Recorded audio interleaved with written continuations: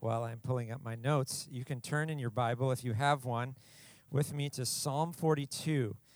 We're in the middle of a series in the Psalms that we call Longing for God. And every other week, we take a new psalm and we pull it apart and see how it applies to our lives.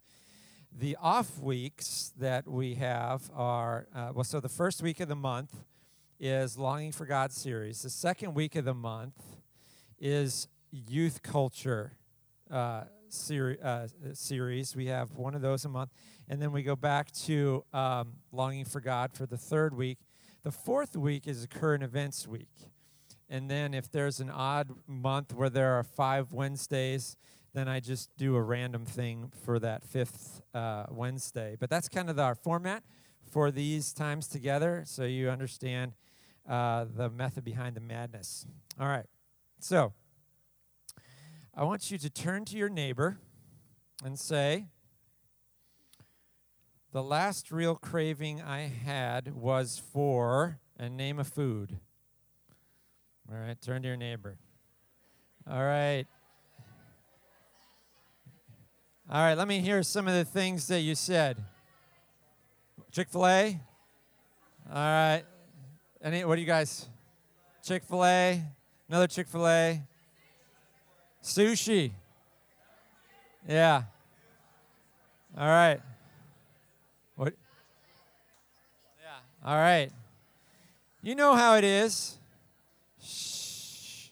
When you have that craving for something to eat, and you're that hungry, it can become something that consumes your thinking, and your stomach lets you know and reminds you as well.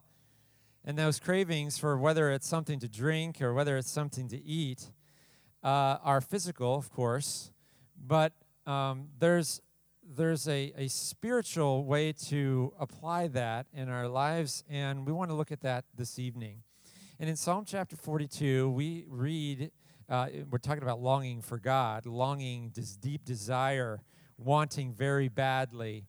It can almost be thought of as like a spiritual hunger, a thirst for something. And no psalm better expresses that, in my opinion, than Psalm 42. And I'm going to read through the whole psalm, and then I want to talk to you about it. Why would this be important? Well, God designed us in a way that we have a kind of like a missing piece or a hole, a God-shaped hole inside of us. And unless that is filled with God, we're going to have a certain sense of emptiness or incompleteness that people all over the world who experience the same thing will try to fill with something. Right? Because nobody wants to live in a constant state of dissatisfaction, of discontent, of unhappiness, of feeling so hungry that you're feeling like you're starving inside. So some of the things that people will try to fill this longing, this God-shaped hole with, are things like human affection. And that Satan twists and warps, and he tries to get us to think that sex is what we need there. And so people will run around. I was watching a documentary about one of the Rolling Stones, the bass player, and he was known to be the most, let's just say, how can we say this appropriately? He was the naughtiest of all of them. And wherever they would go, he'd have a different girl with him each night. And he got to feeling like he was hollow, and then that didn't work, and that stopped filling the void. And so then he didn't turn to drugs, which is other bandmates did, but he got to a place in his life where he did try drugs once, because this was such a longing in his heart, this hole. And he had such a bad reaction to it that he quit the band, left the whole lifestyle, and went searching in a different direction, because he thought, I just can't do this. It's not the answer. And I don't know that he's ever found the answer the Bible talks about, but he figured out over a long period of time that what a lot of the world has to say about filling that void wasn't really the answer. And so there's so many things that we could talk about that fit into this category of false solutions. And part of the reason it's so seductive is because of advertising. Because advertising, what do they want you to do? They want you to buy their product so that they can get rich. All right? They keep their stockholders happy. And so what do? They try to get you to think that your life isn't complete unless you have what they have to offer. And so whether it's Coca-Cola, Budweiser, or a Lexus, or anything in between, and all those other things, it's always the happy people using the product, drinking the drink, or eating whatever it is, consuming it, buying it, driving it. And it seems in the advertisement like they have found the missing piece. And so we all run out and we buy those things because we think that's got to be the key. That's got to be the way, the answer. And it's not. And so what the Bible tells us is that there is deep satisfaction to be found for our souls, but it's not where the world wants us to look for it. And so let's take a look at Psalm 42, and let's look at the author's words, all right? Here, I'll just read from the beginning. As a deer pants for flowing streams, so pants my soul for you, O God. My soul thirsts for God, for the living God. When shall I come and appear before God? My tears have been my food day and night, while they say to me all the day long, where's your God? These things I remember as I pour out my soul, how I would go with a throng and lead them in procession to the house of God, with glad shouts and songs of praise, a multitude keeping festival. Why are you downcast or cast down, O my soul? And why are you in turmoil within me? Hope in God, for I shall again praise him, my salvation and my God. My soul is cast down within me, therefore I remember you from the land of Jordan and from Hermon, from Mount Mizar. Deep calls to deep at the roar of your waterfalls. All your breakers and your waves have gone over me. By day the Lord commands his steadfast love, and at night his song is with me, a prayer to the God of my life. I say to God, my rock, why have you forgotten me? Why do I go mourning because of the oppression of the enemy? As with the deadly wound in my bones, my adversaries taunt me, while they say to me all the day long, where is your God? Why are you downcast, O my soul? And why are you in turmoil within me? Hope in God, for I shall again praise him, my salvation and my God. So, there are a lot of things in this, and I want to pull out just a couple because we don't have enough time to go too deep into this. But there are two primary things that I've noticed in this that I think might be helpful for us. If we're sitting here or me standing here thinking tonight, longing for God, I may be doing a lot of searching, but I'm not feeling like I'm finding what I'm looking for. I'm not feeling satisfied in my life. Things just aren't seeming to go well. Life may have thrown me curves, and I want that satisfaction, and I want to find it in God, but I'm struggling with this because my relationship with God may not be what it ought to be. And there are others of you that might say, you know what, I want a relationship with God that kind of is like what this author is saying, but I just don't feel that. How do I get that if I don't feel it? And so I noticed a couple of things in here that may help us develop a greater spiritual hunger and be more satisfied. So notice that he can't wait to get to God's house. Isn't that interesting? He couldn't wait to get there. We would say,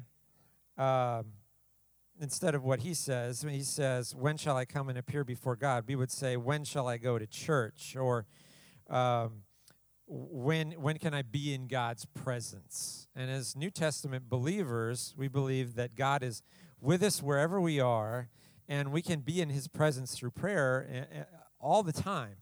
But there's something special about being together, even singing tonight. I felt there was some special connection as we join our voices together in praise to God. And there's something for the soul, something satisfying. It's like a long drink of water. If you allow it to be that for you, and your heart is in the right place when we come together.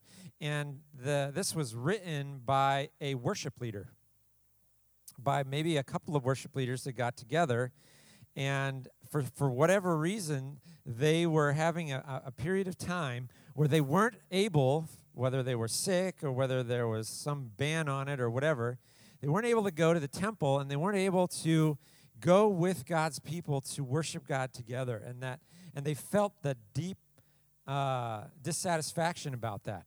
If you miss church, if you miss being together with Christians, does that bother you? Do you feel something missing? Is there something lacking?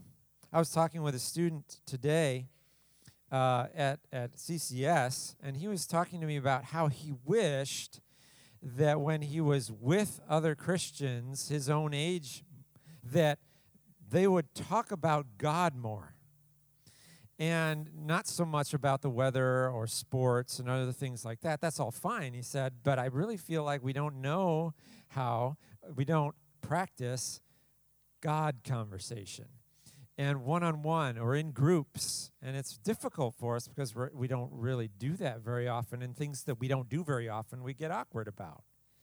And so what if we could do that? And so this guy that writes this psalm is maybe they were experiencing a pandemic, who knows? But whatever the reason they couldn't get together was, he missed that. And I don't know if when you're absent or when you can't go to church or you can't be with God's people, if that bothers you. I hope it does, because that hunger is what gets you to go back and get spiritual food. If our stomachs didn't growl, we probably wouldn't feed ourselves as much as we do. And that's one of the ways God designed us. We feel hungry, so we eat. But when we feel spiritual hunger, the Bible tells us, get together with God's people. Be with them. Be in fellowship with Christians. If you can't do it in person, you can FaceTime. You can text with them. You can, whatever way you can to get connected with other Christians, and ask for somebody to pray for you, or just have some God talk together. And that's an important thing that we can do to kind of develop a greater satisfaction in our relationship with God, because there's nothing like being with somebody as you approach God. When we do it by ourselves, there's an important thing that we want to pass out to you guys tonight. Maybe let me ask my youth leaders to do that now, because if I don't do it while I'm thinking about it right now, I'll forget.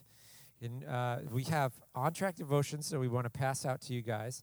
And this is the way that we suggest you approach your quiet time with God. And you may have something already where you might be in a Bible study with a group of people, maybe, on your sports team, or just maybe you have some accountability partners and you're going through a couple books of the Bible, and that's fine. That is fine to do. And you may be using your devotional time for that. I don't want to interrupt that. I don't want to tell you need to stop doing that and do something different. But what I want you to see here is an opportunity. You might grab some friends, you might even some people in the room here, and say, hey, you know what? Starting in September, let's go ahead and do this. It's the book of Matthew. It's a great book of the Bible, and there's basically one chapter for every day. A little bit, not quite, but it's a way that we can do it together. And the beauty of this system is that it helps you learn how to study the Bible for yourself. There's an old saying that if you give somebody a fish, you feed him for a day. But if you teach them how to fish, you feed them for a lifetime. And I want you to leave Ignite. I want you to, if you hang with us, that at the end of your time here, that you would be able to feed yourself from God's Word. And so On Track is our way of doing that. And that's for a personal, one-on-one, you with God, by yourself time, where you read, you pray, and you have that relational bond that forms between you and God. If you do that over the course of time, and then you miss it, like you skip, you kind of sense it. Your soul feels it, and you'll get that hunger back. I think if you are feeling like you're a little dry in your spiritual life right now, spending time with God in prayer and Bible reading each day will help. Now, I don't know when you're freshest. I had to wake up really early this morning. I did not do my devotions this morning. I'm going to do them later tonight because it was really early. And you may not be very awake, early. You're just rushing around trying to get ready for school. If you're in school, if you're doing NTI, then it's not as big a deal. But doing your devotions when you're fresh is a big plus. You get more out of it if you do. And so if you give God that time, I would encourage you to do that. And then keep yourselves accountable by that. Now, there are dates on each of those pages, and I want you to forget about those. All right? That's the one thing I don't like about On Track, is that it puts a date on each page. They still do that, don't they? Is there dates on those? Okay. All those dates do is make you feel guilty when you get off, and you miss a day, because then you're like, oh, what do I do? And then you miss 2 days, and then, I'm really behind. Oh, I'll just quit. I hate that. No, think of it as a guide to go through the Bible, and if in Matthew it takes you 2 months instead of 1 to get through it, where you're just struggling, you're maybe able to only do it 3-4 times a week, then it takes you a little bit longer. But guess what? At the end of it, if you jot things down in it, you'll be able to say, look, I have been through a book of the Bible, and you know more about it than when you started, and you have seen the life of Jesus in action by doing that. And that's going to lead me kind of to my second point. But as I look at this passage, the other thing I notice is that it's good to look back and remember what a season of good relationship with God feels like. And so we see that in this psalm. God is going to feel out of reach to you in your life most of the time. All right? I don't care how spiritual you are. God is with us. It's like a paradox. God is with us very close, but also it feels just out of reach. And part of the reason for that is that God gives us his presence, but he's so much bigger than us, we can't get our arms around him. We can't find him in any satisfying sense, which is like, oh, we got him figured out. Yeah, next thing to conquer in life, I got God figured out. That doesn't work. So when we find that we're in our relationship with God, where we're kind of pursuing him, and we feel like we're kind of having a hard time keeping up, perhaps, that may not be because you're doing such a poor job of keeping up. And maybe it's just because his strides are so big. And when we are pursuing God, it's not like we're going to catch up to him, and we're not going to be saying, all right, I'm going to lap you. All right, you just hang out there, and I'll be back. It doesn't work that way. And I want that to be an encouragement to you. There's a sense in which God is so wonderful for our souls that we could never say, I'm full up. I don't need any more of God. The more we experience, the more we want. Do you remember the story of the woman at the well? Jesus sits down with her, and he says, may I have a drink? She says, okay. And so he then says to her something that made her stop, because she'd been to the well a lot of times, and she knew what water tasted like and how she kept having to come back. And who knows how far she had to go each time she went. But when he said, I have a water that you could drink and never be thirsty again. It says in verse 14, whoever drinks the water that I will give them will never be thirsty again. And what water is he talking about? He's talking about the water of eternal life. And I want to kind of wrap all this up for you guys today with this idea. The life of a Christian is a pursuit of God, and it's a hungering and thirsting after a different kind of satisfaction than the world is offering. It says in Matthew 5, verse 6, blessed are those who hunger and thirst for righteousness, for they shall be filled. Jesus said in John chapter 10, I have come that they may have life, that's you and me, that we might have life, and that we would have it to the full. In Psalm 23, David says, my cup runneth over. When he was with God, he was filled to the brim, overflowing, and when somebody is experiencing that kind of God life, it spills out into the lives of other people. And I want you guys to experience that so badly. And I really want you to taste and see that the Lord is good, and to experience this deep satisfaction that comes through knowing him on a level that we don't often think about. And so, yes, plan to go to college, plan to do great things, plan all this stuff. But if all of your plans that you're trying to do, all of the things you do to try to make yourself better or more attractive or more popular or whatever is really an attempt to find satisfaction, it's not going to work. Find that in God. If you find your satisfaction in God, seek first his kingdom and his righteousness, all those other things will be added unto you as well. Let's pray.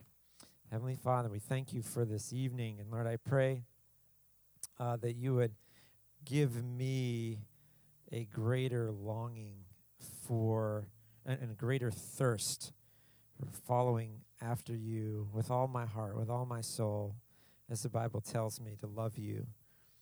And Lord, forgive me for the times when I chase after other things to find satisfaction, whether it's money or whether it's the praise of people or comfort or whatever it is, Lord. I spend a lot of my life trying to get people to like me more than I spend my life trying to please you. I get my priorities out of whack. And Lord, I pray that you forgive me for that when that happens.